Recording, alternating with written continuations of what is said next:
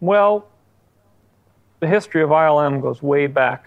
And when we started the first film, I investigated all of the optical houses and special effects people and realized there was nobody around and no company around that could really do the things that I wanted to do in that picture. So I realized that I was going to have to start a company and put together a whole group of people that would just be specifically for making Star Wars. A long time ago, in theaters far, far away, four nerds got swept up by one of the greatest pop culture waves in cinema history. Now, as adults with a lifetime of fandom under their belts, they get together and discuss the mythology, characters, and business of creating Star Wars. Turn up your headphones, dial back your sensibilities, and join the wretched hive of scum and villainy as we take the low road to resistance.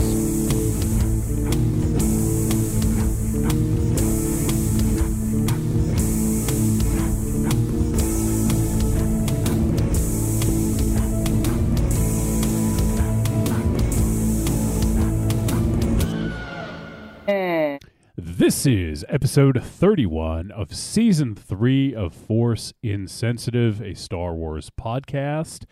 And this week, we are going to begin our coverage of Light and Magic. So we had, well, I'll get into the change of plans in just a minute, but we're going to talk about episode 1 of Light and Magic, Gang of Outsiders. And then we got a voice message and some news to discuss, and then we will fucking all go to bed. And I don't know. Some of us will have good dreams, some of us won't. But let's get set up for our attack round. This is Black and Blue leader standing by.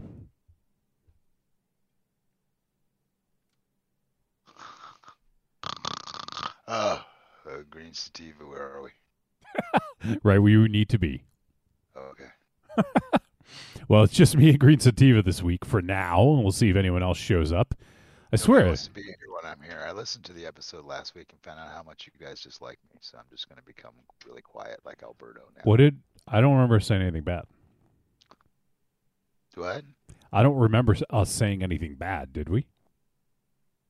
It wasn't bad. You just very happily pointed out my faults, and I just figured, well, which ones? That's how they see it. All of them?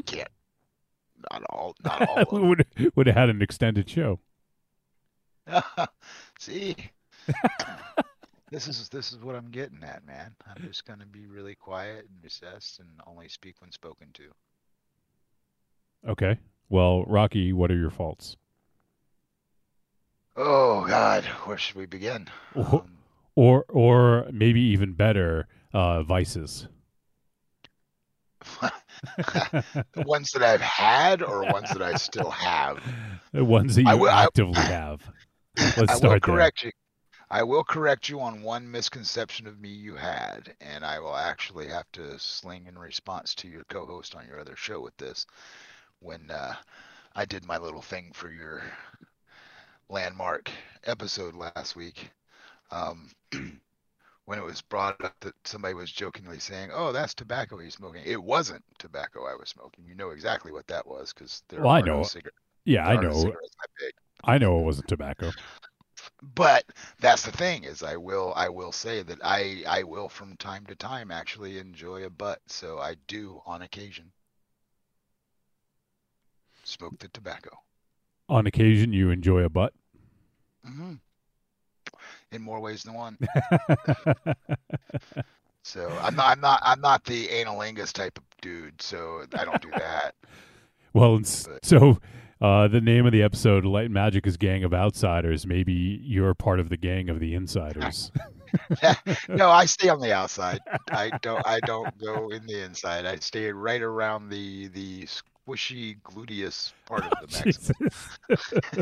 I stay in that area. I'm a big fan of the fucking nice squishy butt. So I just don't go where few men have boldly gone. You're not really into salad? I tend to stay in the gray. I've never fallen to the dark side. So I am more of a gray Jedi, I will admit, but I not a brown Jedi.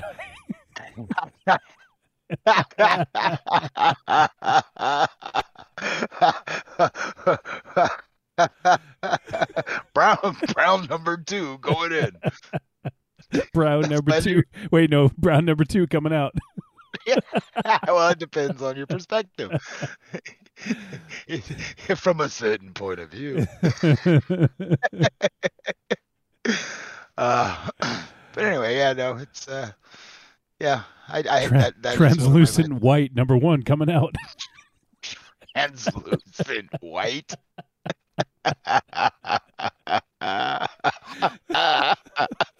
Wow.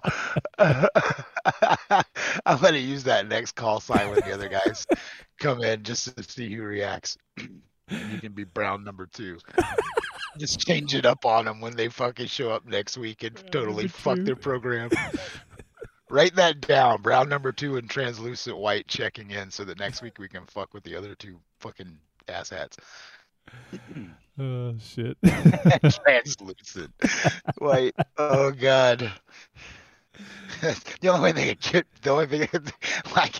they could be worse is viscous moistness checking in. Viscous moistness. It sounds like a Sith gladiator. name. It sounds like a gladiator. Yeah. Bow down before viscous moistness. Remember thou art mortal. Remember thou art fertile.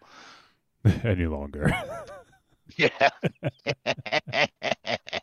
Ever since he had that clash with Vasectimus, things have been different. Wow. Vasectimus. Darth Vasectimus. Darth Vasectimus. He's the Sith Lord the fucking planet Earth needs at this moment. Holy shit. My point is people stop reproducing, man. The planet's running out of resources to handle everybody, and let's face it, we're just adding more assholes to the dumpster fire that is planet Earth at this point. That's your PSA for the week. Quit. I don't mind if you fuck. Let's just fucking make sure nothing happens from it 9 months later. Thank you. That is all.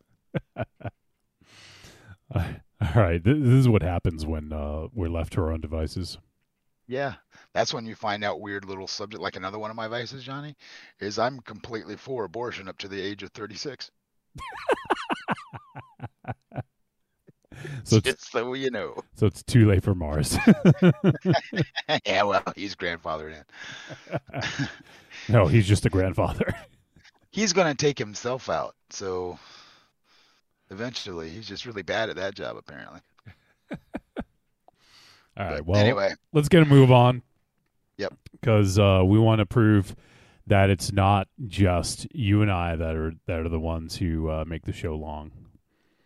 Yeah, well, you know. Because Mars has he staked his claim last week since we finished around 2 hours, as it was just the two of us.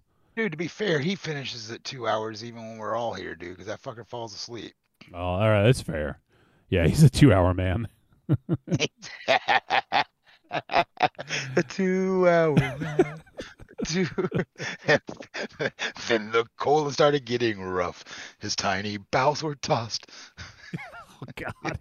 If not for the saving of the porcelain god, the Marcy would be lost. Oh, man. All right. The shit set ground on him. Sorry, you're just going to keep me going. I'm going to stop. Go ahead. All right. So anyways, we have a little bit of a change in plans. We'll talk about this in a little bit more detail later, I'm sure. But Andor got delayed or pushed back a few weeks. So instead of dropping on August 31st, like we initially thought, it will be September 21st. So it's moving a month, or rather, I guess three weeks. 3 weeks, rather, yeah. So, but they are going to be dropping 3 episodes at once now instead of 2, I guess. So, which makes our job harder. So they're still not doing us any favors. I agree. It's going to be tough to talk about 3 fucking episodes of a Star Wars show in one episode of a podcast.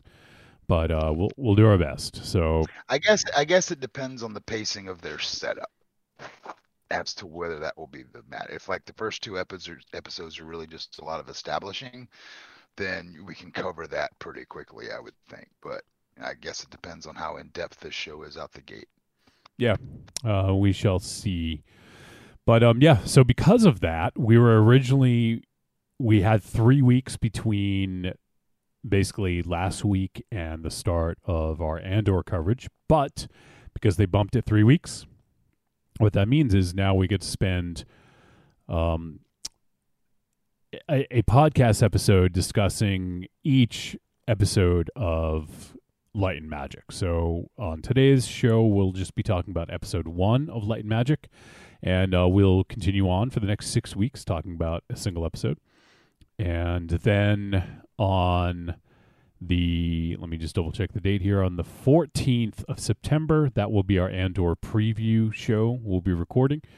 And then starting on September 21st, we will have our first episode of Andor, dropping on the same day or later that evening that the shows drop on Disney+. What? I just thought about an ad campaign they completely missed out on with this whole changing of the launch dates. What's that? They should have left it confusing and just said fucking August 31st Andor September 20th. Jesus. Oh, boy. I would have been that ambiguous dick in the office. Like, let's just fuck with the fans. Or maybe they are fucking with us. Maybe it'll drop. You know, honestly, I'm curious as to why they're doing this route. Well, they never explained it for Obi-Wan. I mean, so I don't anticipate we'll ever hear. I think it just, there was, maybe they need a little bit more time on the post-production. Maybe there was a better window of opportunity. I don't know what the competition looks like right now, but I mean, Well, really, maybe I only thought that they've done it before with a Marvel and a DC run, a Marvel and a fucking Star Wars running at the same time. But I thought maybe it had something to do with She-Hulk's drop, but that still doesn't make sense either. no. The only thing that, and the only thing that seemed to make sense to me was if the Bad Batch was going to start after Andor, but that's not true because Bad Batch will be overlapping with Andor because it starts on September 28th. Oh, that's gonna get fucking So it starts the week after Andor drops. I just don't really like. I don't know. Like, I don't understand it. I don't know why they just didn't release Andor and then do Bad Batch after, and then that'll bridge the gap between Andor and season 3 of Mando. You know, possibly. Because Andor A has so many episodes, but Andor was, one of the, it's been in production for a while. I'm wondering I wonder how far in advance they knew there was going to be a cohesive universe, and if Andor, since it's going to be running for so many seasons and have so many episodes, is going to do a lot of the groundwork for setting up backstory pre-rebellion of information we don't have yet, and also information from the Rebels timeline that people who never watch Rebels will never know. So I think they might use that. And if Hera and the Ghost crew are going to be showing up in fucking Ahsoka anyway, there's a good chance we may get our first look at those characters or references to those characters within that Andor storyline to give people that background who have never watched Rebels. That is sort of my wondering how much was planned in advance. And if there wasn't, they might have secretly done some extra filler shots or something to blend this in, which is why there's been delays. So I don't know. That's just one of my weird little theories. Yeah, I mean, who knows? But you could be right. I mean, maybe there's something with it could also be something in Bad Batch is going to happen. They wanted to make sure,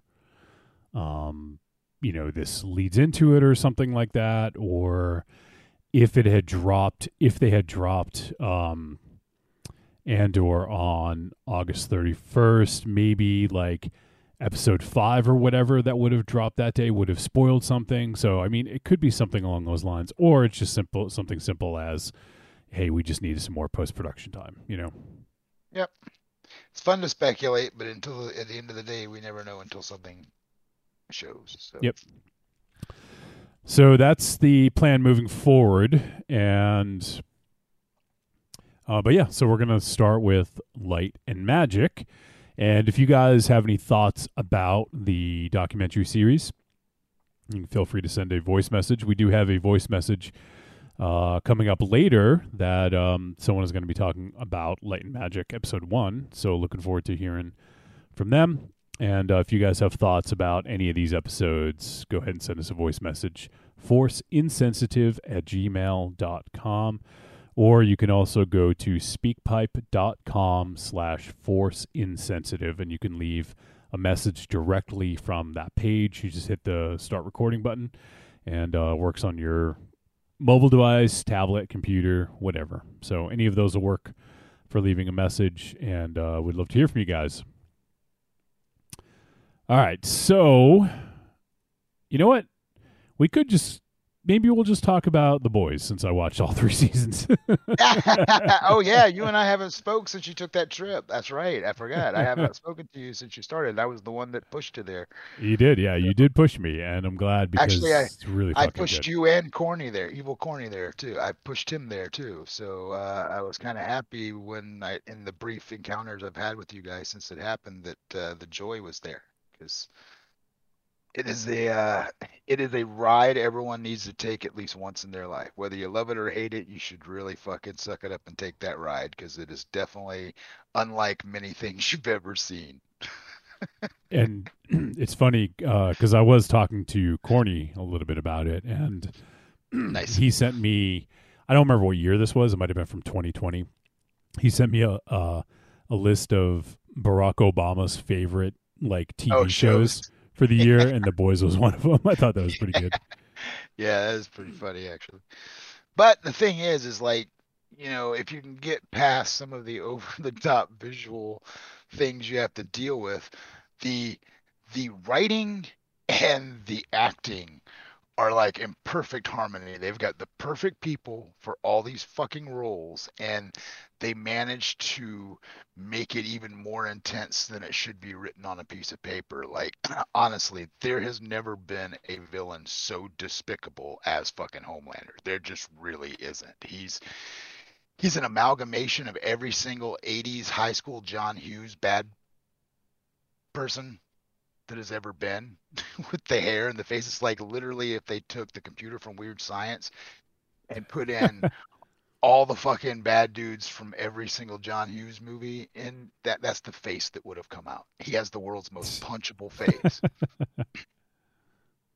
And he's horrible. There is no redeeming factor to him at all.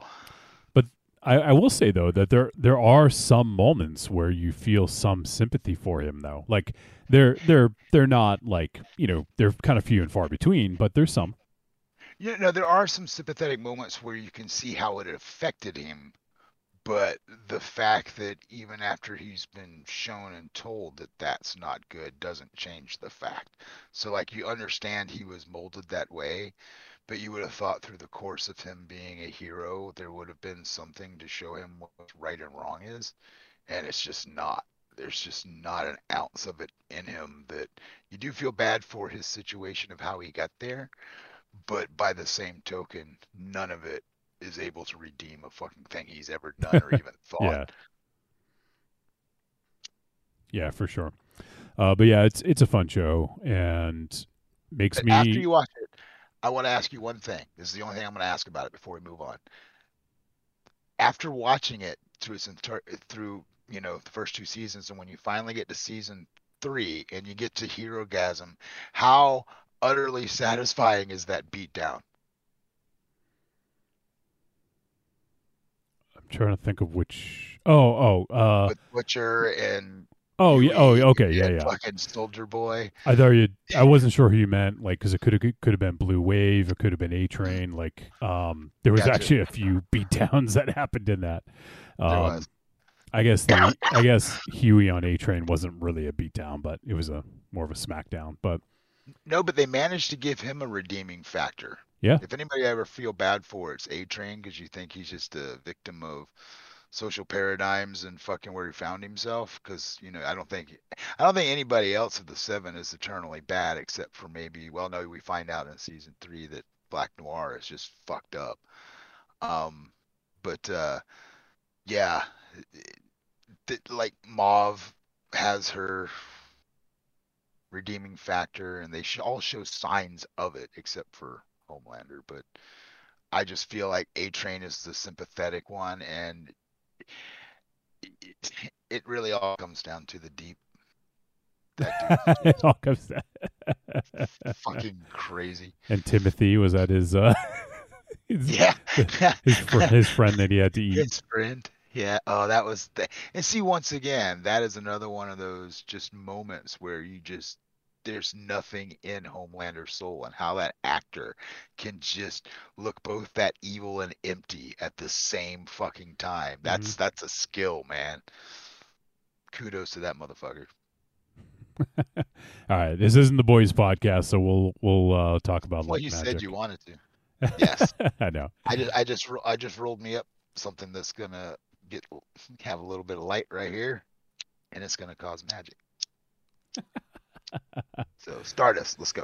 All right, so Light and Magic is a 2022 documentary TV series and is directed by Lawrence Kasdan, who has very close ties to George Lucas, since he was the co-writer of the Star Wars film The Empire Strikes Back and Return of the Jedi and The Force Awakens and Solo, a Star Wars story.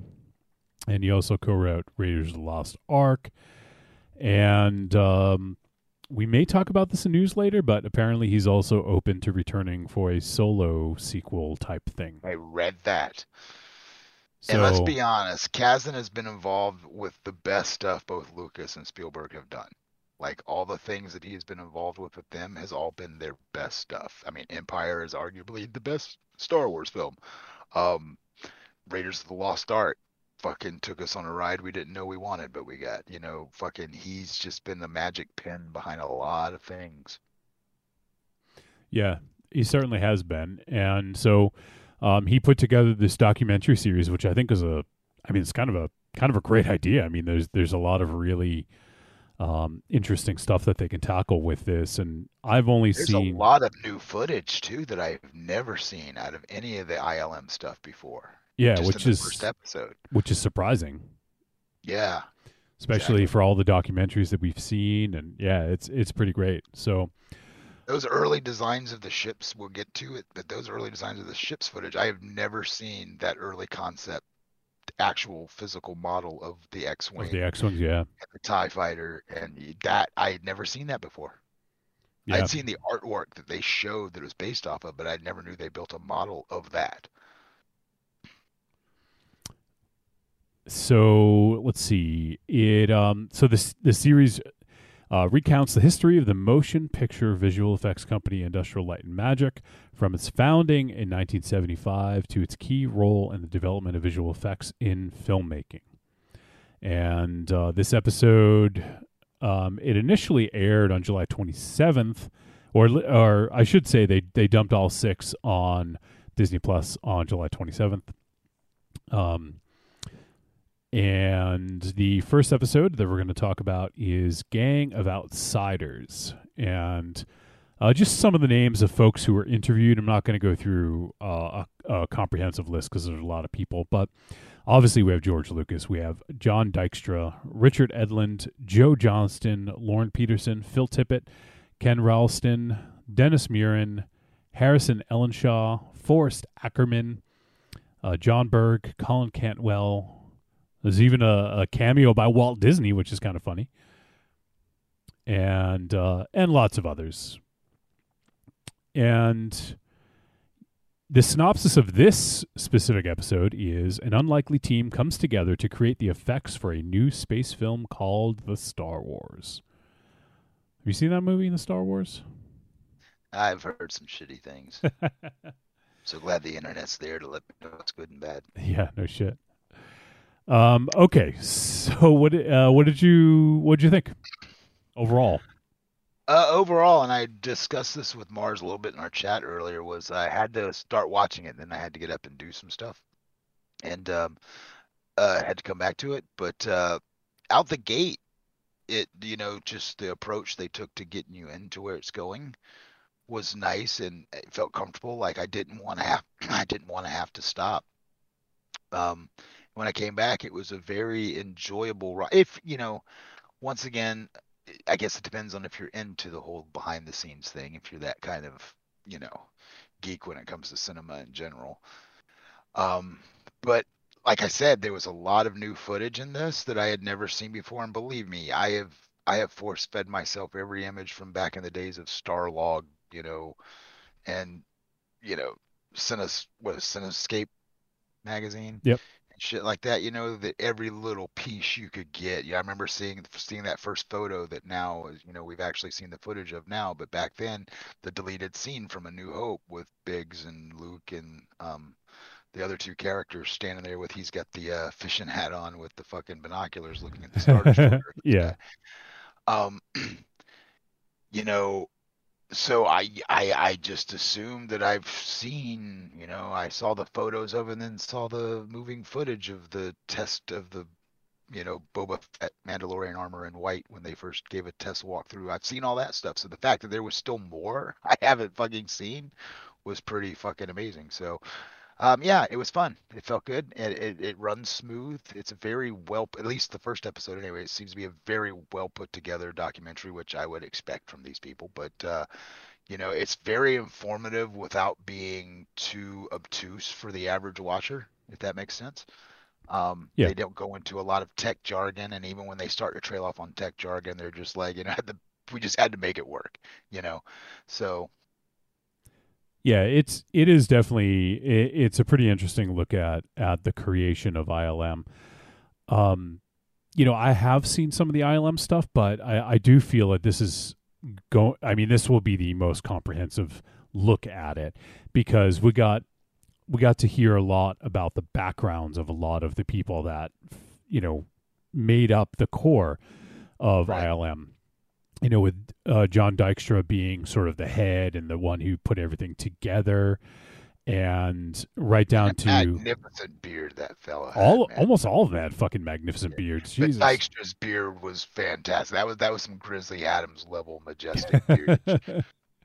The one thing I'm seeing is in order to be in ILM back in the day, you had to wear either like a jean button-up shirt, have a beard, long hair, or an outfit and a beard and long hair. Yeah, exactly. you had to step out of a 75 Econoline van with some sort of sci-fi or fantasy mural painted on the side. Exactly. And a wizard. Space wizards. But we also I had actually never seen the Joe Johnson thing about him taking Colin Cantwell's concepts for the ships. I didn't know that he, or at least, I think I read that he had created the Millennium Falcon, but I don't think I'd ever heard him talk about it in this way. Do you remember hearing him talk about the creation of the Millennium Falcon? Not in this way. No, this was also a new bit of thing that they were showing, especially even the early concept drops, and the way he actually articulated, that these two plates in the sink. If you put them together, it's basically like a flying saucer is how he came up with it. Yeah.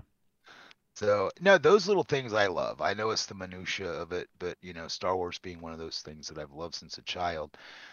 I love learning anything new anyway, and learning something new about something I love is just fucking cherry on life's cake.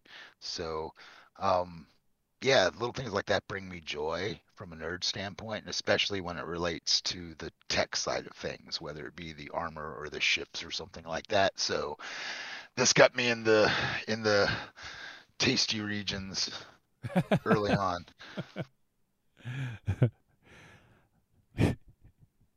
go deep into the tasty regions. Is that where we're hyperspacing, hyper jumping to? How many licks does it take to get to the tasty regions of your soul? 1, 2, 3. So like that was a cool story with Joe Johnston creating the Millennium Falcon, and hearing Here's about another thing too. The reason that he needed to do such a rush on it is because the original concept, where they had kind of ripped from 2001. No, well, it was sort of from 2001, but it was from another movie. Space 1999. Something 1999. I've seen it before. Yeah, I'm forgetting the name of the movie now. I'll look for it in the thing here. Anyway, yeah, the fact that the design was, a bastardized version of that they, recobbled into something, and he wanted something new, which that ship turned out to be the Tantive 4/Blockade Runner. Space 1999. Yep. There you go. So that was really neat too, and I'd never put those two things together either. But once they showed the sketches right next to the film version of Space 1999, I was like, why did I never put that together? Yeah, so and it's fine to use it for the Blockade Runner, because that's it's a ship it's not a signature ship. It's right. At the beginning of it, but it's not. The Millennium Falcon is basically another character. Exactly. Yeah. So it had to be an original creation. So I think it was definitely a good way of going about tackling that. I think the best part of this whole thing was when he said, he's like, so I thought about, what would George like? George would like the one thing that's the oddest, most unexpected. So let's try that. So that's why I put the cockpit on the outside on one side and balanced it out with the radar dish. And it was like, sure enough, that's the one Lucas went for. I was like, that's really knowing your boss, man. Yeah, no shit.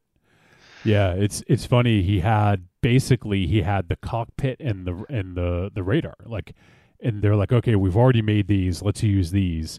So it was like him just sort of building off of that. Like it's just crazy to think about. Think about how making iconic a ship with those two things. Well, but that being said, think of how iconic that cockpit from the Millennium Falcon is. Oh yeah. Anytime you've ever seen a spoof on Star Wars, they've recreated the cockpit scene in the Millennium Falcon. Yeah, absolutely. So there was a lot of really great stuff. The one thing I left on kind of a big cliffhanger though, because I'm not sure, are they going to be able to get this done in time? Will Star Wars ever come out? I mean, who knows, right? Or as Mars would be interested because he doesn't know if any of these people are dead yet. So it's got him riveted. It was just really put together well, and I wouldn't call it a cliffhanger per se, but they do leave it at a point. Yeah. But it does do the similar thing though, because the way it ends, it makes you want to push play on the next episode, because it does leave you at a point where you're just sort of engrossed in how deep these goes. And the other thing too was, we forget because, we don't forget, but we don't think about it a lot because ILM is so closely tied to Star Wars, because Star Wars is the reason ILM exists. But the other thing too is at the beginning when they were doing the montage of the projects that ILM has done, I forgot how much I need a montage. When you gotta watch a lot of movies really fast, you need a montage.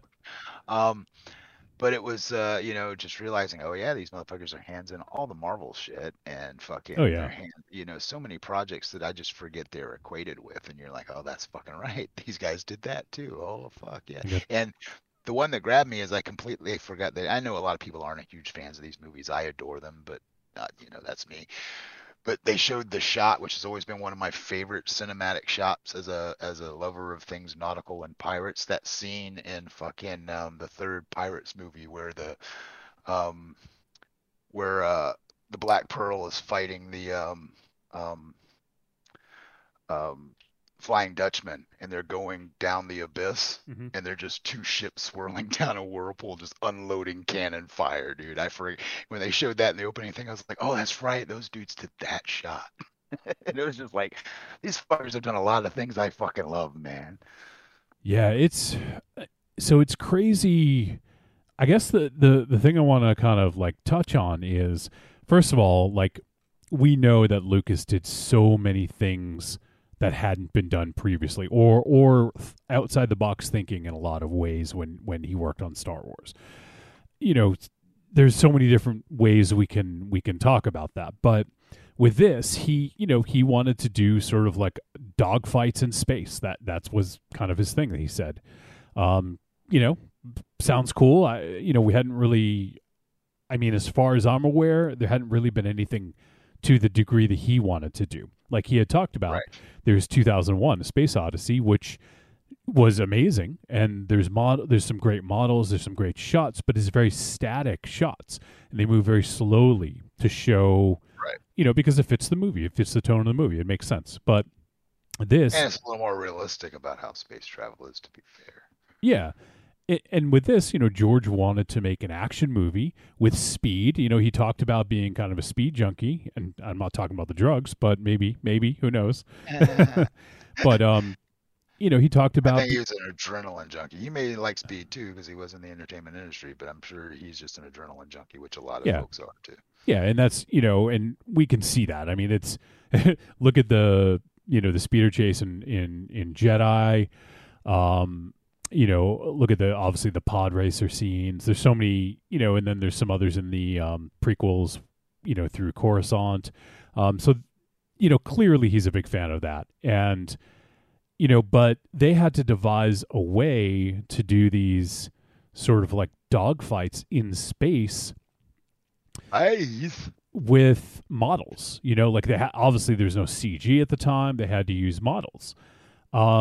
And in order to get these shots that George wanted, they needed to have the cameras move, not move the models in just three-dimensional space. This is having the cameras move in unison with the models. And that was, what was to create a lot of the really interesting movements and, and sort of getting like a bit of like a kind of a third person following some of the ships and even first person. It was a lot about talking. They were talking a lot about how it was a lot of trying to make sure the lighting stayed a certain way too. Right, like, which is why they weren't moving the ships and moving Exactly. the camera. Yeah. So I like the way they explained that they needed to make it look like the sun was always hitting on one of these spots of the ship, and just the fact that they went into it with the intricacy to think of that on the outset of what the shots needed to be was pretty amazing. Yeah, and crazy that they had to create so much technology to do this. Right. They talked about, it's interesting that they had so many, they call it industrial light and magic.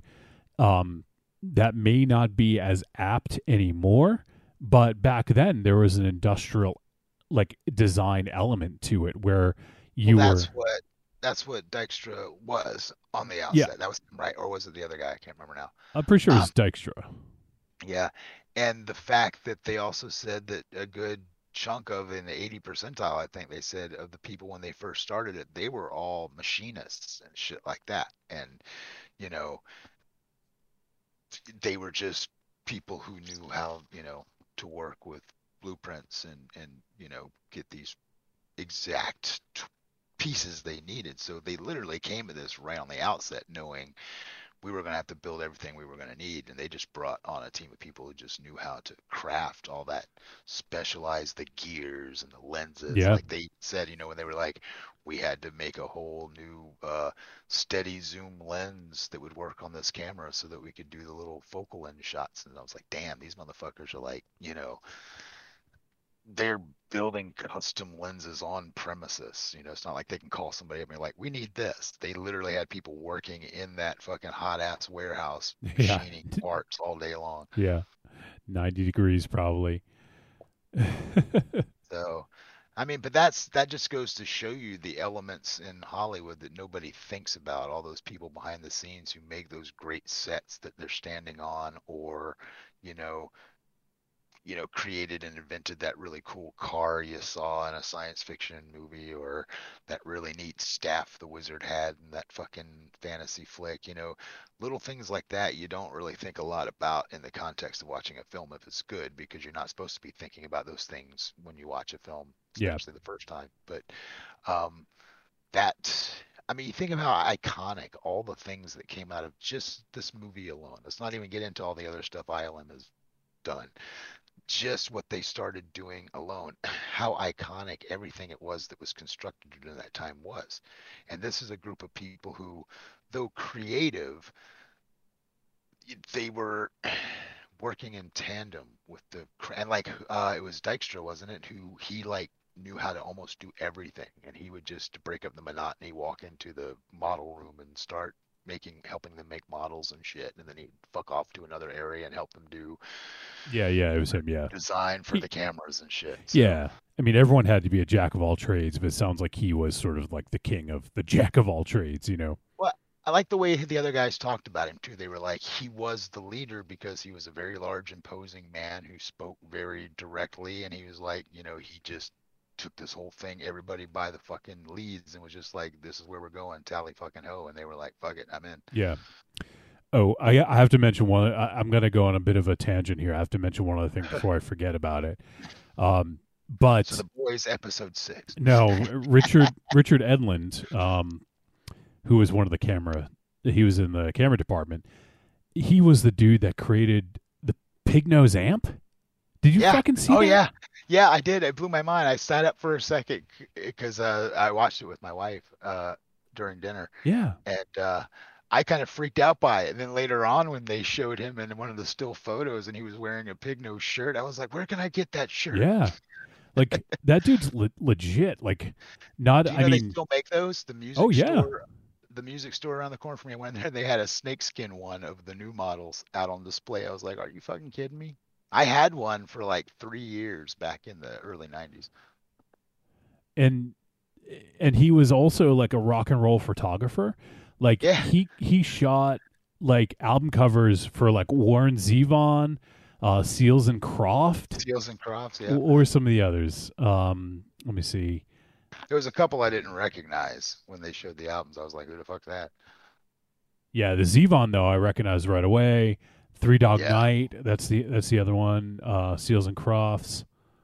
Three Dog Night, that was the other one that I remember. Yeah, fucking like that's crazy, man. Like that dude, he said he was sort of a journeyman, and he really was. When he broke down everything he did, and he would just do it because it was like, that's the kind of mentality I wish everybody had, where they see something, it's like, I like that. I'm going to go learn how to do that and or how to know more about this. He was that type of dude. And I dig those types of people, man, who are just like, this new thing, I want to know how to do it. Let's just go do that now. Yeah. It's pretty nuts. I mean, there's some people who are just super talented in being able to, kind of conceive their ideas like that. So it's crazy. But yeah, like, created these amps, and then Eric Clapton, George Harrison, Keith Richards ended up fucking using them. Well, I remember that. I Frank remember reading a long time ago about Pig Nose in an article, and they had said that the secret to their success is that's what they did. They built so many models and just sent them to famous guitar players. Yeah, it's a great way to do it. Yeah, and then you just, if they like it, get a picture of them with it, and that's going to sell a good fucking couple hundred. Yeah. At that time. Yeah, it's incredible. So, I mean, obviously we're going to nerd out about that because we're music guys. So when I saw that, it was like, holy fuck, that's amazing. You were a guitar player like you and I are. Yeah. And that was great to have a little something that you could take your fucking, because if you were like me, you didn't have an option between having an acoustic or electric. I chose to get an electric guitar, and it's not something you can take out somewhere. But Pig Nose came along, and you were like, fuck yeah. Yeah.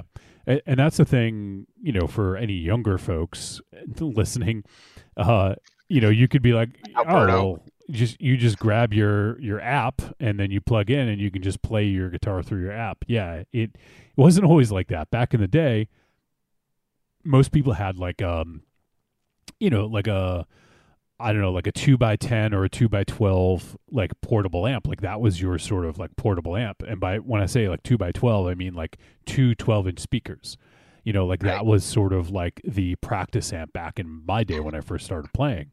You'd still get a hernia carrying that, because back in the day, everything was made out of fucking real metal, and it was heavy. Yeah, exactly. So, back then, and when I'm talking about like, early, when I got my first guitar was late 80s, so I'm gonna say like early 90s is when I started really getting into it. Sure, there were smaller amps, but I was looking for something I could play at a gig, play that could be loud and be used Right. as a practice amp. So pig nose probably wouldn't have been the right pick if you couldn't mic it or whatever. So Right. Even then, you um, better hope that mic can fucking pick it up without feeding back like a bitch. right. So I do remember pig nose back in the day when I was looking for amps, but just wasn't a viable option for me at the time. But yeah, it's crazy. This dude is a fucking Yeah. like a superhero, as when it comes to like fabrication and design. Yeah. But now So we have the futuristic version of the pig nose because I just turned you on to the Spark, which yeah, in essence is the digital representation of that in a way, just on a different level. yeah. I got my Spark right next to me, right here on my desk. I love There's that also, I know you've seen it. They put out the Spark Mini, which is Yep. essentially a Pig nose. smaller version. It's Yeah, it's actually more. it's actually the pig nose size. Yeah. So there you go. It's even like that technology is now moving forward into the sort of new technological age. But How yeah, loud is that Spark though? That motherfucker. oh can yeah, get like loud. I mean, I live in an apartment, so I haven't been able to turn it up all the way, but I'm sure it would get Right. really loud. I've cranked it in my studio a couple of times. It actually has more behind it than you think it does. Yeah, Anyway, but yeah, yeah, that was that dude. That dude was amazing, man. yeah, And it was facets of this documentary like that where they did a deep dive into someone's background, and you realize, wow, that fucker had some. Well, like the dude who came over from Disney, who was the son of the Disney animator, who yeah. did Peter the Ellenshaw. yeah, who did the matte painting for things. That was like it's something I knew, but it's not a part of it you ever think of. And I forgot that some of that matte work in A New Hope was fucking groundbreakingly awesome. Yeah, so that was so just for the record, Peter Ellenshaw was the father. He was the one that worked at Disney, and his Right. son is Harrison Ellenshaw, and he was brought in he was still working at Disney during the day, and then he would come work at ILM at night to do the fucking matte paintings. Yeah. And then I love the fact because I've been in this situation. I love the fact when he was talking about the room that he was in. It Yeah, was on the second floor. So when people come in and slam the door, it would cause the wall to vibrate. And they actually had footage of him getting pissed off because somebody came in and they were like, so yeah. we're gonna rig up a little red light. You just turn this on when you're painting, and nobody opened the door. He's like, didn't stop anybody. Yeah, it's pretty fucking good. That was the other thing too. These guys that they interview for this documentary, they all are charming and have very whimsical story from back in the days, which, at the time was hot, filthy, hard fucking work. But in retrospect, at their age, man, those were the good days, man.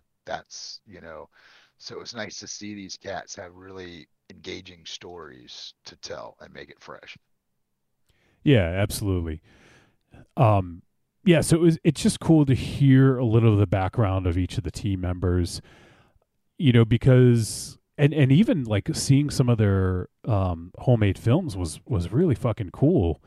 And that was, I mean, like that's some good shit in the 50s and 60s to be able to do that. Like you can tell they were very inspired by, Harryhausen. They all basically Seventh Voyage of Sinbad, I think every one of them brought up as like this You changed my can't world. you can't be a lover of science fiction or fantasy films and not be a fan of that. Right.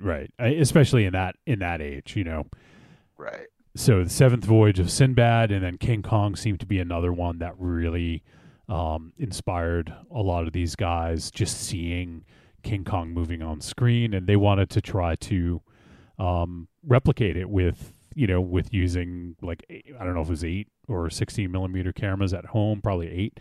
One dude had a little Kodak Yeah, video camera that he got. And to be, Mars alluded to this in our chat where he was like, damn, some of the shit they were doing back in the 60s is better. Some of the shit that's happening now. And to be quite fair, some of those home movies that they showed, man, like the thing with the fight with the hot dog, Oh yeah. there was some really creative. Yeah, and with that, like the one with the hand over the fence or whatever it Yeah. was. Yeah, Yeah, that too. super creative, and like I feel like you don't really see that anymore. Like now, I mean, nowadays you'll see people, like trying to do their own sort of digital effects, but and Phil Tippett. Everybody's busy lip syncing the songs on TikTok. Oh and getting God, don't even get me famous. started.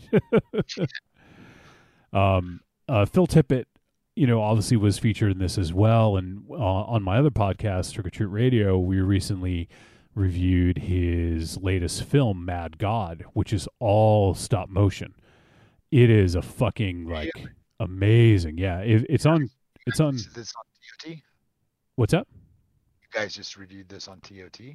Yeah, we did it maybe a month or two ago. I forget. Within the last few weeks.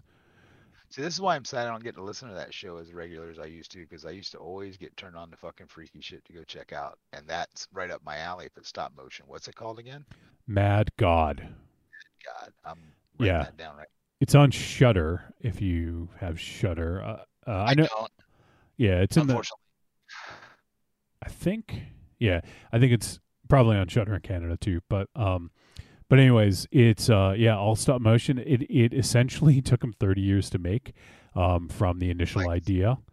Horror, the horror fucking Wallace and Gromit.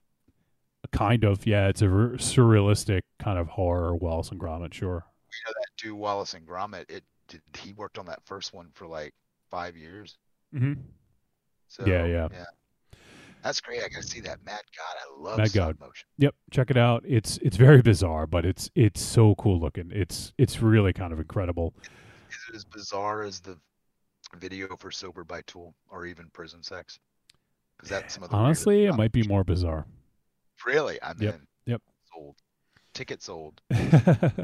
But so I'd recently been learning a little bit more about Phil Tippett when we talked about that, but seeing him in this also was really cool, and just like even seeing him mess around with like models when he was a kid, like he had like a little dinosaur or something, and I thought This is I like the fact that this is my punk rock sticking out. I like the fact that he didn't have money for G.I. Joe, so he was talking about like I'd really stop motion things. he stole 'em? G.I. Joe came out. I used to go steal them. yeah, I was like I don't know if I'd admit that on I guess it doesn't matter now.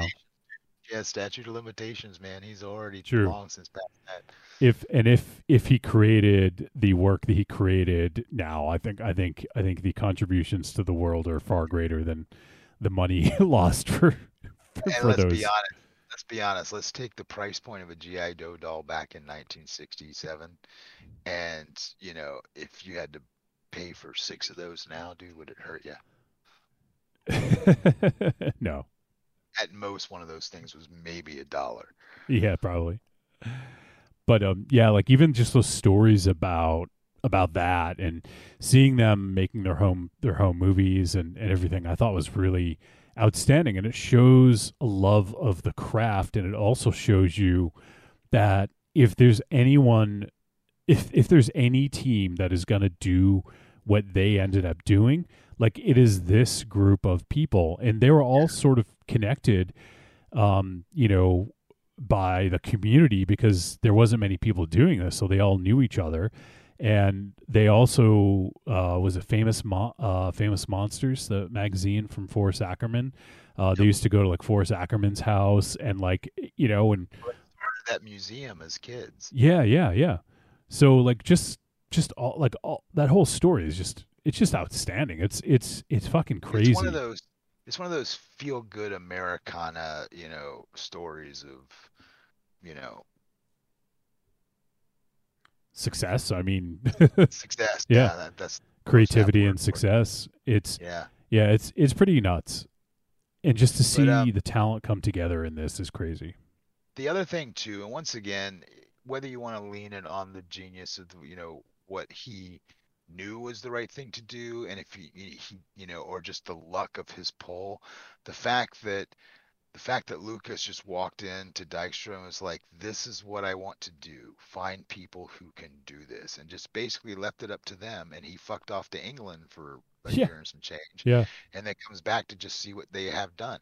And it's like the fact that they were left to their own creative devices to make this happen. You know, there's a lot.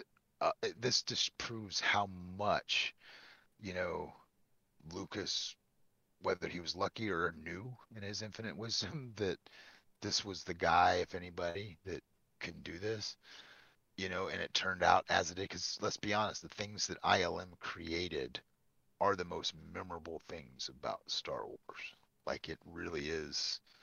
We think of the ships, we think of the Death Star, we think of lightsabers, we think of the guns, we think, Oh yeah. speeders, all these things. That's ILM, dude. Yeah, I mean, honestly, without ILM, Star Wars is nowhere near like as legendary as it is. Exactly. Yeah. Well, we don't know that for sure, but I would like to think it wouldn't be the same. No. Yeah, I mean, if it was just like, some of the same old technology we've seen, sure, it probably would have done okay, but it wouldn't have been this major force that really changed it. Honestly, I was going to say change cinema. It changed pop culture. Like, it changed both cinema and pop culture. Both, yeah. I was about to say it definitely changed. Well, I mean, first of all, as they were even saying at the beginning of this, at the time this was happening, just the decade prior, or not even a full decade prior, there was a push at doing these things in commercials and everything else using a lot of special effects, and it was dying off. It was like those paper cutouts. Yeah. Yeah, at the end of the 60s, people were losing interest in special effects driven stuff. And this was, not only did it bring it back, but it propelled it to where, look where we live now. And some might say for worse, and I would say sometimes worse, sometimes for better. But, you don't go see a summer movie that doesn't have a level of, special effects, period. Yeah. Full stop. Yeah, exactly. It's really impressive just to see the amount of talent that was put together here. And, these guys had to not only create the models and like fabricate all these models and the ships and all that, they also had the cameras, the film. Right. I was going to say they had to build fucking cameras, like special cameras that have never been built before. Like, right. It's crazy. I want to find out the name. Let's see. I'm kind of scrubbing through the video here. They talked about the camera technology they used that was used for like older films that hadn't been used since Ten Commandments or something like that. Was it? It was the Electrovision. No, VistaVision. VistaVision. That's it. Yep. Yeah. The VistaVision, and I remember VistaVision immensely because a lot of those early sci-fi flicks that I loved as a kid were a lot of those classic ones from the mid 60s, early 60s kind of thing. So I always remember seeing VistaVision, and really all it was for the ability to give good panning shots. Yeah. But yeah, the fact that they had to Frankenstein those cameras into what they necessitated, it was, I don't know. Yeah. That's why at the time nothing felt like Star Wars. 1 million people tried to do it in that same time, and nothing felt like Star Wars. Yeah, it's just in the ingenuity and just the way that they had to think about everything differently. Like, there was nothing to fall back on. It was like they could take their experience working on other things, but it was all taking that experience and finding inventive ways to make this work, because this technology had never been used before. Right. And this is, once again, I count them out to the genius gathered in the room. This is that miracle mixture that comes along once in a lifetime. Yep. That fucking, if these people didn't know each other and have an opportunity at the same fucking time, how different would our timeline be? Yeah, no shit. It's And Quantumania, man. and even seeing, towards the end of the first episode, they were showing them, talking about the cameras and how they basically would record like a path because they had to run that path back several times over. And, so even something like that, like they had to build their own computers, they had to build their own camera rigs, mechanical rigs that would record movements so that they could reenact the same movement over and over. It's crazy. It's so crazy to see it. Yeah, and like I said, Frank Zappa and the mothers of invention.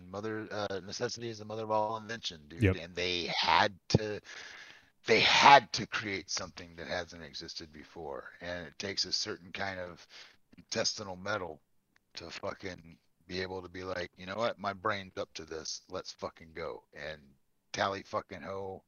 Here we are at a turning point in history, and nobody knew that at the time, but it really is. If you think about how impactful any medium of visual storytelling is, whether it's television or fucking film, this was a turning point for the trajectory everything would take to where we are in the modern day. Like I said, for better or for worse, with where we are with special effects driven properties, it's still this trajectory. I won't say it wouldn't happen. It would not happen in this manner without this moment in time. ILM's birth changed. I don't even want to use the term pop culture because it's more of a societal thing. Yeah. Any medium you watch is fucking predicated on that turning point in history. So it is pretty epic. Yeah, I mean, even looking just today at the sort of cinematic landscape, or not even cinematic, but entertainment landscape, like I feel like without Star Wars, I don't know that we'd have Marvel, like cinematic universe, and like, who knows what direction it would have went in, but like Well, we would have, but they'd still be using Donner's fucking wire work to fucking make Homelander fly. Right. Like, I wonder what the difference would have been. Yeah, but without this, I mean, what does the timeline look like? It's probably a very dark timeline. Right. Exactly. Well, it's funny this comes up because between all the Marvel stuff doing multiverse stuff right now and the fact that I've recently, since I got really addicted to Star Trek Strange New Worlds, so I decided, I was like, I'm going to go back and revisit one of those old Trek things, man. I remember really digging the last several seasons of Deep Space Nine when the war starts, because there was a lot of just really good social commentary episodes. Yep. At the time, like the Ferengi kid loses his fucking leg and he just joined Starfleet, and like a year later he's in a battle and loses his legs. So like they do a whole PTSD wounded soldier episode that's just fucking gripping. Like the writing was actually really strong. It still kind of holds up. But they're doing a lot of mirror universe stuff at the end of this show's run as well. So it's fucking, I'm always like, what happens if evil Luke Skywalker comes over in a goatee? It's the same thing here. It's like, what if evil no goiter George Lucas shows up clean shaven? It's like there's an alternate timeline where ILM never happened, dude, and now the Marvel movies look like big hands coming over the fence. Or we're still using Ray Harryhausen technology, which actually, which is cool, but I was about to say I wouldn't be opposed to that. But yeah, I think it's a really fascinating look into the creation of ILM, which is such a huge part of the film industry, and we'll see how its impact on the film industry as we continue on in the series, because as of right now we're focusing on Star Wars because that's what birthed it, but I know nothing about birthing no Star Wars. But then we'll have the other original trilogy films that they'll probably talk about, and all the things that came out of that, because George even said in this, like, basically there was no company doing what I wanted. I looked at some others out there, and there was no company doing what we needed. So we just had to create our own company. Right. And like, not only seriously, like, I don't think I can think of anybody else in the entertainment industry that made as many smart decisions as George Lucas did early on. Again, I like to chalk it up that he was that smart because he's still a very smart guy. Anytime they give an interview about it and it's things that he knows, the dude's got knowledge. So I like to chalk it up to the fact that he may have had that foresight that these are the only people he thinks he could trust to try to pull this off. And it was a combination of his foresight and their skill set that made once in a lifetime magic and light. But you know what I'm saying? Off a little bit. It's hard to really put a finger on whether it was, like you said, luck of the draw, or how much of it was the foresight and trust between those two when he first approached him with the idea. But it is an interesting dive into a piece of history, and the reason like Mars likes to give me shit about the chain code and whatever like that. I'm a big history buff. Mm-hmm. I fucking really love learning more about history because I'm a firm believer if you don't fucking learn from the faults in the past, it's gonna keep happening. Yeah, you're doomed to repeat them, right? Exactly. So I don't want to do that with my personal life. I can never change the world, but I try to not do that with my personal life. But the thing is what is the thing? I forgot. It has just left your mind. Yeah, it did. It just poofed right out there. We were talking about Lucas. Shit. The trust of those guys. That's what I'm going to chalk it up to in my mind for as far as I've read. I don't know if they'll maybe correct that in further episodes. I doubt they will because it's more of a, philosophical / I wouldn't call it existential, but fuck it. Drugs are bad, okay? Drugs are bad, okay. Oh God! Yeah, imagine how many drugs they were doing at the fucking creation of ILM. Dude, are you kidding me? They didn't show that. I'm willing to say how much they're still doing. To do that fucking slip and slide on like a fucking asphalt. Well, on an asphalt, but on a plane, like what was it, like the ramp? Oh, the emergency evacuation ramp. Yeah. To make one out of that, like it's just to be fucking fair, that crazy. was a fucking cool idea, and I wanted to try it. When I saw the video, I was like, it's badass. Yeah, but I mean, but once again, dude, it was the '70s, man. Fucking, you blew off steam the only way you know how. We didn't have all the luxuries of video games and shit like that. We had to actually go outside and play. But yeah, man. But see, once again, that's a testament to the camaraderie. They were under deadlines. They were in fucking shitty conditions in that hot place. So they made their little splash of lemonade out of the lemons to get them through the project because they all wanted to see it succeed. So at the end of the day, it is the group mentality that we want to join together to make this thing happen. And they just found ways to make it happen. And boy, did they make it happen. Well, they're going to have to find a way to make it happen with the other 3,998 shots that are needed. After this first episode, they did 2 shots out of like 4,000 or something. To wrap this up, that's the cliffhanger. They leave you there with fucking the deadline and how many shots need. Now, we know they eventually do it, but now I'm curious to see how many stumbles and falls in the fucking foot race it is to finish on time. So, I don't know, but this kind of shit's interesting to me. Like I said, as a history buff, I like learning things. So, for me, I wouldn't call it a cliffhanger, but it does have me catalyzed to jump into the second episode. So I'll be ready for next week to see more about this deadline reach.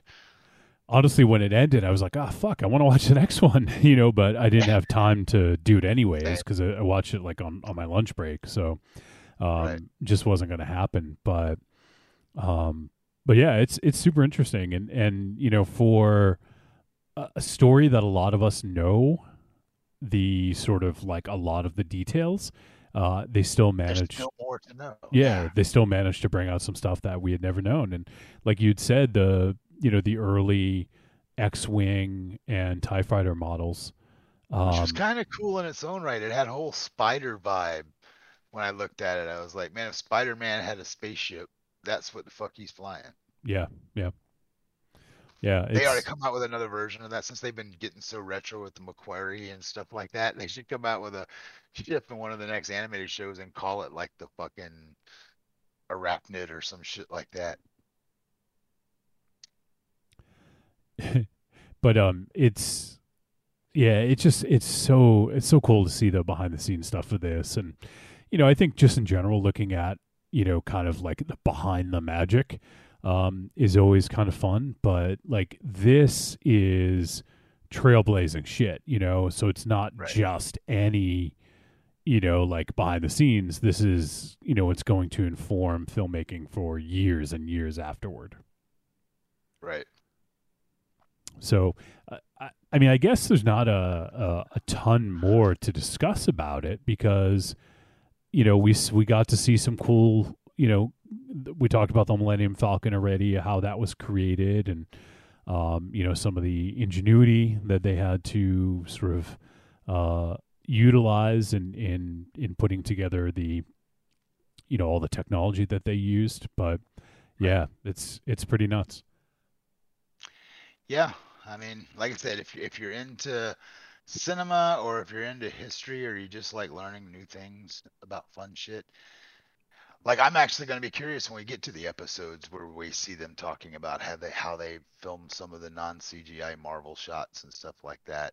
Um, so there's a lot still to learn because there's a whole era of ILM that I just don't know when they did all the transition after the prequels came out and stuff like that, when everything started switching over, which I'm sure is probably another interesting story from there. But the early history of this and seeing all the old footage makes it a fun watch. If you like documentaries in general or anything like that, you should really check it. Well, like I said, we're only one episode in, but the first episode's really good. So yeah, and I misspoke earlier. I said 4,000 shots. It was 400. So just when I said it, I was like, wait, it couldn't have been 4,000. That's insane.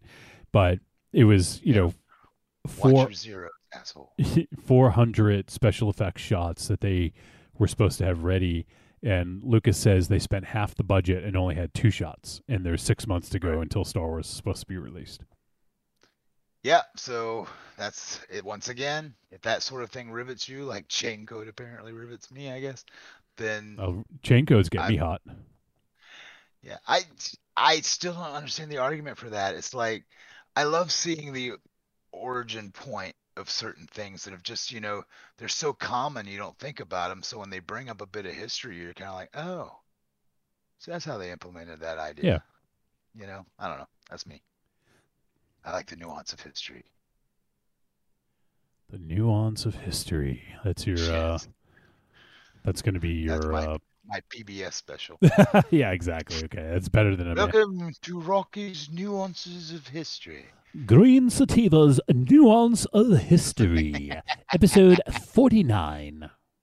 And we're going to have the lovely British intro, and then when you come into me, it's going to be a horrible Cockney accent. It's like, oi, listen here, you fucko. Just one time, these fucking 2 fucking science fiction fancy pants motherfuckers, they got together and said, we want to have fucking the Battle of Britain in space. I said, fuck yeah. So basically, you're gonna talk like Butcher. I didn't even think about Well, he's not quite Cockney, but still. A little bit, but yeah, I've loved fucking Carl Urban for a while now. Like, I still think, as much as you kind of have to get the inside joke, the way he played fucking McCoy in the fucking Abrams Star Trek flicks was fucking awesome, dude. Yeah, And yeah. I'm not a Judge Dredd fan, but that fucking Dredd movie he did was fucking crazy. Oh, it's good, yeah. And, he's just done a lot of good things. He plays a good maniac. And the fact that his maniac, and this is a borderline good guy, just makes it all the more fun. Yeah, definitely. He is the antithesis of Homelander, because Homelander is fucking so shitty that when you get a glimmer of hope that he's not 100% evil, it's great. And the thing with fucking Butcher is he has good intentions, but he's just a psycho trying to get there. He's a bastard too. I mean, he doesn't have the best of intentions all the time. No, not at all. I mean, he's like I said, it started out with his heart in sort of the right place, but that's how perverted it gets. And it's the mirror image of how fucking Homelanders. Anyway, we're on the boys again. Let's wrap up the Star Wars stuff, man. But yeah, I'm not that's a guy. that's pretty much it. I mean, we're left there with Lucas saying, "I was not happy." We have 398 shots left, 6 months, and you spent half the budget. What the fuck are we gonna do here? Yeah, I mean, it's nice that you can take a known story and that's the magic of, editing and directing of a documentary. Is it really is you can take something that we all know how it ends and still make it suspenseful to carry over into the next episode, which is also a rarity, right? Yeah, I think it's I think it's great because it's really compelling just to see where they're gonna, like we know they got it done, but it's still compelling to, to hear the narrative behind it, Right. So. Oh, it's funny. You know what? I didn't even. I think mine ended before this, but there's like a little during the credits. Let me just go back. I was just watching. There's an ad for where'd it go? Eastman 910 adhesive. That's the thing that they used that he talked about holding the ships. Oh yeah, super glue essentially. Yeah. Yeah. Yeah, that was a great little story too, in and of itself, man. Was like, him introducing fucking super glue to the model makers. I know. But again, we don't think about the time period. So super glue was invented right before the end of World War II and was used in Korea to help heal wounds, or to keep wounds closed until they could get you to a hospital. Was like the immediate purpose of this, and then.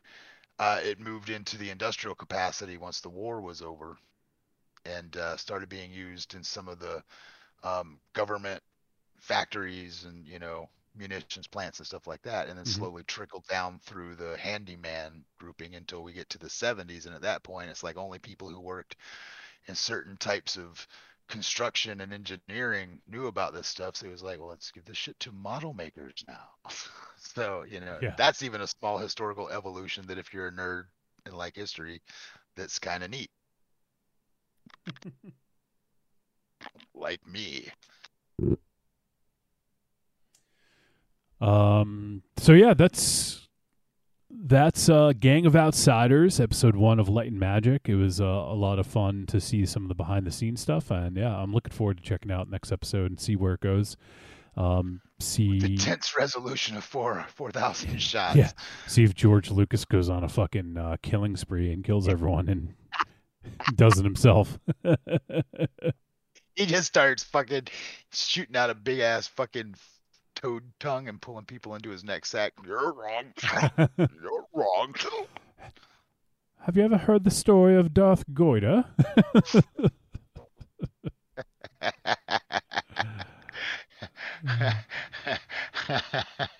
Have you ever heard the story of Darth Goida on Speed? But that's always been an underlying thing too, because we've seen it. You see it a lot in video games and novelizations. Was the fact that Lucas was such big into hot rods and stuff like that. You know, everybody who's touched Star Wars has tried to make Lucas proud by some form of speeder or something that's in that vein. Like in the Old Republic game, there are so many speeders. A couple of speeders that actually look like they have grills on them, and they look like they're sort of like a 1940 Ford coupe in speeder versions, so everybody's kind of paid homage to that. So, again, the fact that Lucas's whole thing was, yes, 2001 was epic, but I want ships to go fast and let's do dogfights. Yeah. So anyway, let's move on. That is great. Check it out. Yeah. So episode 1, you know what? I'm going to play the voice message now because it is about episode 1 of this, and then we'll move on to news. So let's hear from Double D. Hey, Force Insensitive peeps, what's going on? It's your boy Double D chiming in just to say hello. Hopefully all are good. And I just finished watching the episode of Light and Magic. I thought it was actually pretty cool. I liked how they went into detail about the inception of special effects, and I especially loved the behind the scenes look scenes that they showed there with all the designers. And I think I realized one thing that was actually quite interesting to me. Uh, I don't think I've ever seen the original trailer to Star Wars: A New Hope, and they showed it in that episode, so I thought it was really cool. Uh, anyway, I thoroughly enjoy the show. I think I think it gives us more of an appreciation about what goes into making Star Wars movies, man. I think we're a bit desensitized, in this new age of movies and series that we don't really appreciate what goes into them. So I especially enjoyed it. I think it's a good show to use in between while we wait for Andor, which I'm thoroughly looking forward to. So anyway, I thought it was cool. Love to hear your guys' thoughts. And based on the comments you guys said for last week's episode, since I've been so graciously accepted into the Force Insensitive fold, go fuck yourselves, all of you. Okay? Double D out. Wow. It's a disease. It kind of is. It's a virus. God damn, and fucking Evil Corny is patient zero. He's got the T virus. He's got the GFY virus. Yeah, the GFY virus. Yeah, I love Double D, man. He seems like a fucking cool dude, man. But he did bring up something that I forgot about too, which was the trailer. Yeah, yeah. And but he did touch on the most important thing that we need to dive into before we have to get out of here, which is fucking Andor, bitch. Yeah, so we talked about it a little bit at the top here. Well, actually, before we jump into that, just wanted to thank Double D for taking the time. And D, if you want to send in one for episode 2, feel free, or 3 or 4 as we move on. Or you can go fuck yourself. Or you can do that too, sure. Okay, so let's get to some news. And before we talk about that, we kind of already mentioned this a little bit. Speaking of Lawrence Kasdan, he said that he was talking about the future of Solo. And so it says with the introduction of Disney Plus, it seems like an easy call to continue the story in some form. Lando was eventually announced in 2020, but it's unclear how much tangible movement has been made on the series since. And on the subject of Solo's specific follow-up series, Kasdan isn't a fan of the idea. He said, "I've never been particularly drawn to expanding Solo into a show, but I do talk to John and Ron Howard, John Kasdan, his son, and Ron Howard a lot about what went right and what went wrong with the Solo experience. I would be more interested in doing another movie, not a TV series." So it says John Kasdan and Ron Howard have also recently spoken about Solo, and Kathleen Kennedy herself had to clarify some comments. So until the door is forever shut, keep the faith, Solo 2 fans, is what this article says. Here's the thing with that. I do think Solo is a very underappreciated movie because the more I watch it, and I liked it out of the gate, but not like I do now. Except for that one issue. But it's no different than the issue in Phantom Menace with fucking midichlorians. But fucking I would rather see it as a movie as well, because I don't mind us taking it on just doing one adventure that sort of is another way we see how he evolves into the Han Solo. Like he has another life moment situation that sort of forms who he is by the time we meet him in A New Hope. I don't have a problem with that, but I agree that a series of that direct character, no. Lando would be great because Lando can fuck off and meet all kinds of people that we haven't seen, and he's a character that we don't know a fuck ton about. And let's be honest, Glover does an amazing job. Mm-hmm. Yeah. So I would be cool with that, but I can agree with him on that, where if they are going to do it, which I'm not averse to, do it as a movie and just be done with it. But that being said, you just did Obi-Wan, and I think there's lots of other fertile ground to play in. I mean, this whole Mandoverse that is blowing, that, within the next 2 to 3 years, we're going to be so deep on the lore that was born out of Mando that we're going to be living in a little pocket of Star Wars time with lots of different characters. Yeah, for sure. It's interesting. What will be, I guess, will be the most interesting is to see where they draw the line between film and series and what the difference between the two is. Like, obviously, they can do some pretty amazing stuff with the TV series now, the streaming shows, but they still don't have quite the budget of what a movie would have. The one thing I'm curious about, and we'll talk about this in a moment, is with Andor, we found out that they filmed absolutely zero shots in stagecraft. It's all on location. Right. So it'll be interesting to see how this compares to the previous Disney Plus shows. Well, you can already tell from the trailer, especially the new one, which we'll get into in a minute. There's a real tangible dirtiness to it that still can be missing. Like, let's take the Filoni episode that he did with the fucking other bounty hunter where they meet Fennec Shand.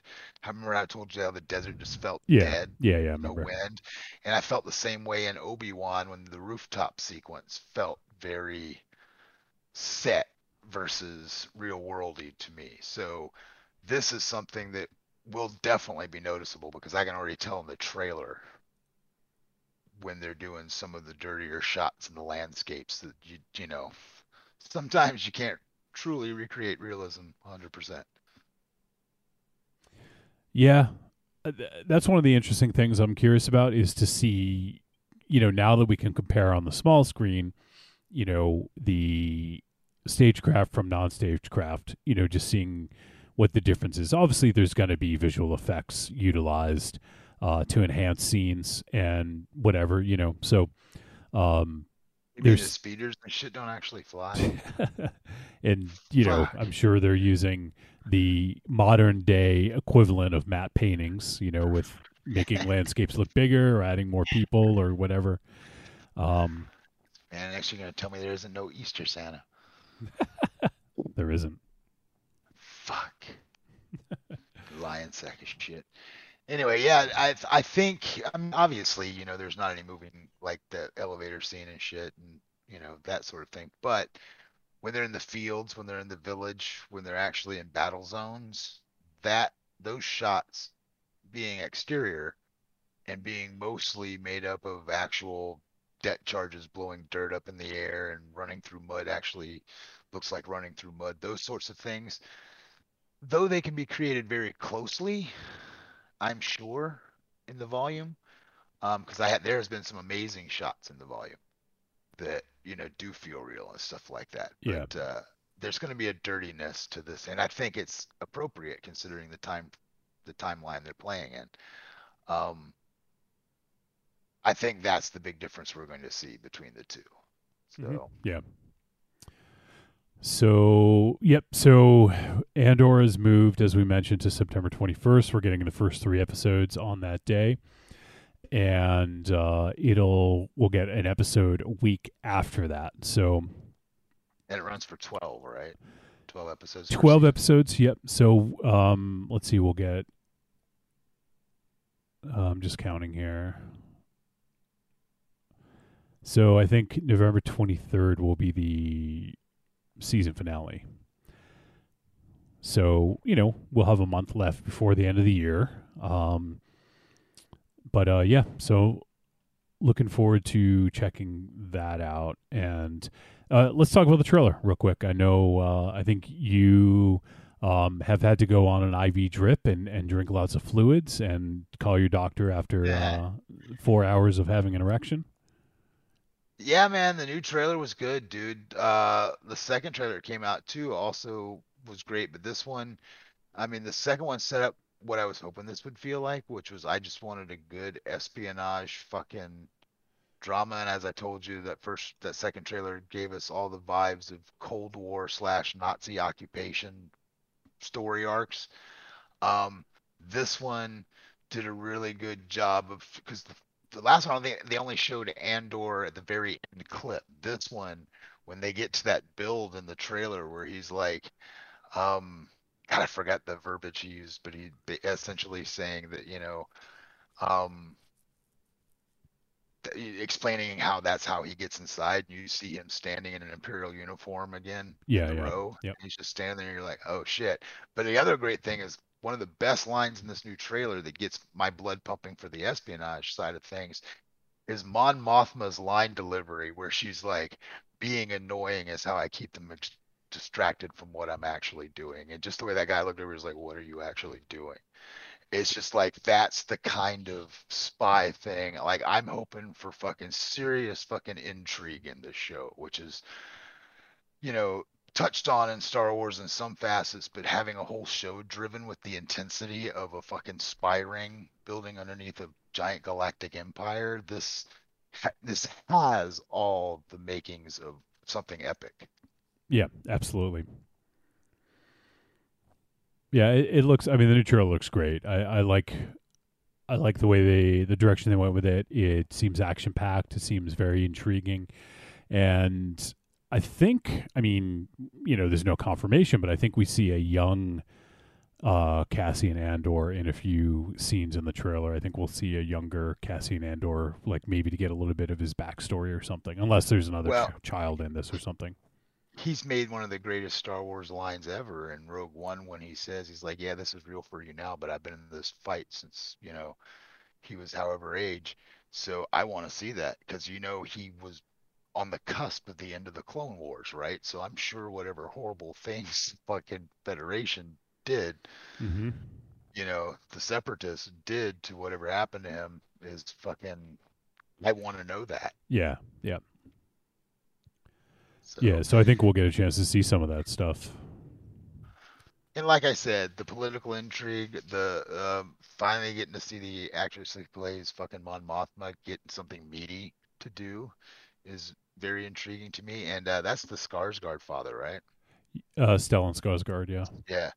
And dude, his little sequence of events too, where he's sort of giving his little quick monologue about why he's doing what he's doing in this trailer. Yeah. Is riveting too. And then they show that one shot of him in a cockpit of a fucking ship, and you just see some shit getting fucking blown to hell in front of him. It's like, well, there's some shit going down. Yeah, it seems like it's going to be a super interesting show. I love that it's 12 episodes, and I can't wait to see like really what they're going to do with it. I mean, there's so many great things that so many great directions they could go. Again, there's only one way this show can be ruined for me. And how's And that? that's if there's no fucking Bothans in this fucking show. They haven't right, shown right. one in a trailer yet, but if there ain't no Bothans in this show, they did already announce that K2SO isn't in the first season, but that's because they wanted you to see the reasoning behind it when he appears in season 2. So K2SO is actually going to be in season 2. They've already announced, plain and simple. But yeah, I can't wait for that because I swear to God, of all the droids that have been in the films or the TV shows since Disney has taken over, K2SO was a revelation for me. He was like fucking oh shit, fucking HK47. Yeah, the droid, yeah. The meatbag droid. Yes. He was like that, but a little more charming. So, yeah, I'll be anxious for that. But yeah, trailer looks great. Yep, sure does. Diego Luna obviously is doing the press, sort of the press runs, and so he was asked about what it's like to be part of the Star Wars universe. He says it's so unique, it's like nothing else. I've been all my life trying to get people's attention to watch the stories we want to tell, making noise so people would be like, who's that guy? But here's the opposite. The expectation is there. I was at Star Wars Celebration, and you can tell the audience there's so much love for this. They want to see it, but they want to love it, and that energy is so special. It's like nothing else. And he explained further about why this story was so special to him. He said, it's quite unique because we know what Cassian is capable of. We are going to meet him when he doesn't know he's capable of that. We're going to meet him when life is tough and it's sometimes a dark and interesting life, because he's just a regular guy that suddenly has to become part of something bigger, has to become part of a community that rises, you know?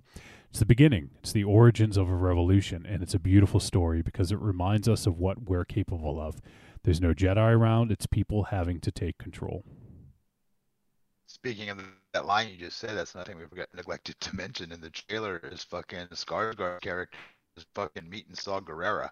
And Saw Gerrera straight call it what you want. And he's like, yeah, I call it revolution. I was like, fucking Saw Gerrera ain't fucking around, dude.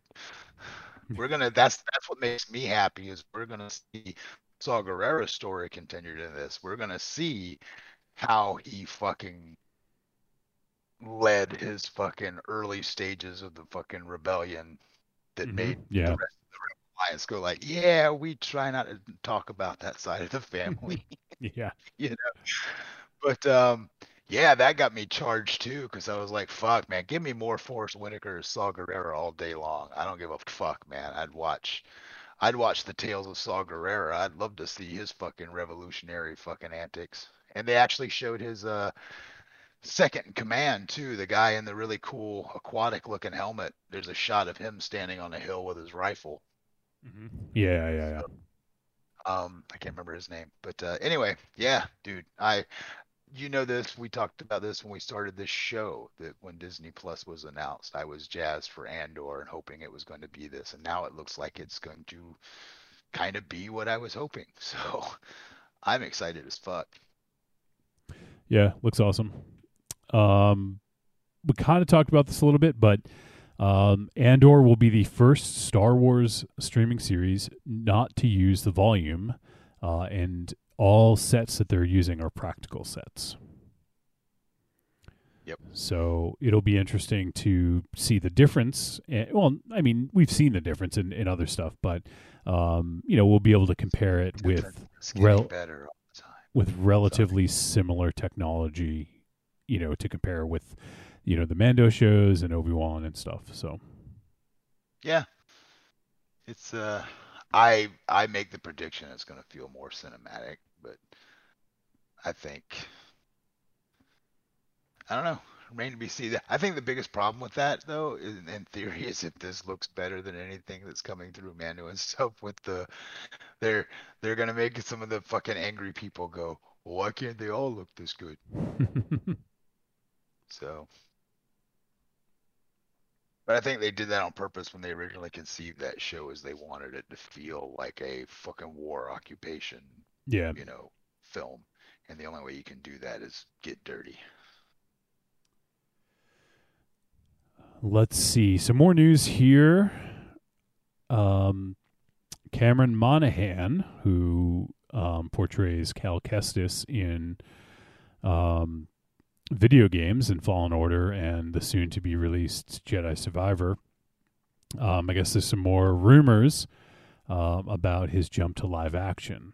So he says, well, while promoting his new project, Paradise Highway, the actor was asked about a possible live-action appearance of Cal, and he said, well, of course there's interest. That's all I can say. So, I mean, whether he's just being, kind of coy about it and like is rants about it, or if he's just being, being hopeful, we don't really know. But well, they're playing around on some timelines where technically, if that game's considered canon, he does exist. So it's not out the realm of possibility he'll show up in one of these things that are happening in that timeline. I just feel, I hope, I mean, I know I played Fallen Order. I'm going to play Survivor when it comes out. But, there's a lot of people who haven't played the games and won't play the games. So I just hope that it makes sense for those folks, And well, they've done a good job bringing in Ahsoka and bringing in Bo-Katan, and they've done it. I mean, technically, they did that with Saw Gerrera. Most people only know Saw Gerrera from Rogue One. Yep. So, technically they can do that if you just have to put them in the right situation where you get a little bit of exposition as to who they are as a character. Yeah. Not necessarily their background, but to just say, oh, he's that type of personality. He's Yeah. the guy. Yeah. It's one of those things where if you know the story, then it deepens the connection, and maybe Right. you have an idea about his origin. But otherwise, he's just a character that shows up, and you give a Right. little context to where he might have come from, but you don't have to tell the whole story. It's the difference, like I said, it's the difference when between us having Clone Wars and Rebels background before Mando, and you guys not. Like when the Darksaber was revealed at the end of season 1, you guys thought it was a cool fucking weapon, but those of us who Right. watch the show are like, holy fuck, yeah. So it's like, people still got something out of it. It's just the level at which you'll get something out of it if you have the deeper well. Yeah, exactly. All right. I think that's it for news. Did you happen to see anything this week? As what I saw, No, I don't want I to hear saw- about your porn viewings. this isn't really part of me, but I saw a random booby pop out at a bar. So Just random. just random, just fucking pop right out, and you just kind of sit there and go, huh? You don't That's a see those boob. in the wild often. But So it wasn't someone who was flashing you while you were playing? no. Those days are over. This is a complete. That top was way too loose, and you were way too drunk to be trying to walk out of the bar unassisted, kind of moment. But anyway, it's no, I don't think I would. Like I said, I've just kind of been putting Star Trek on in the background while I'm doing other stuff, and trying to think of anything that anything of substance that we watched. No, not really. It's been busy, so there hasn't been a lot of time for that. All right, so no other news, no other things to talk about. That means we end the fucking show. And I did have a question. oh no, what? Yeah.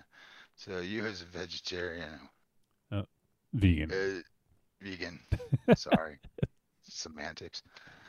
Fucking, there's, I always wondered, do you look upon things like either cunnilingus or fellatio as cannibalism?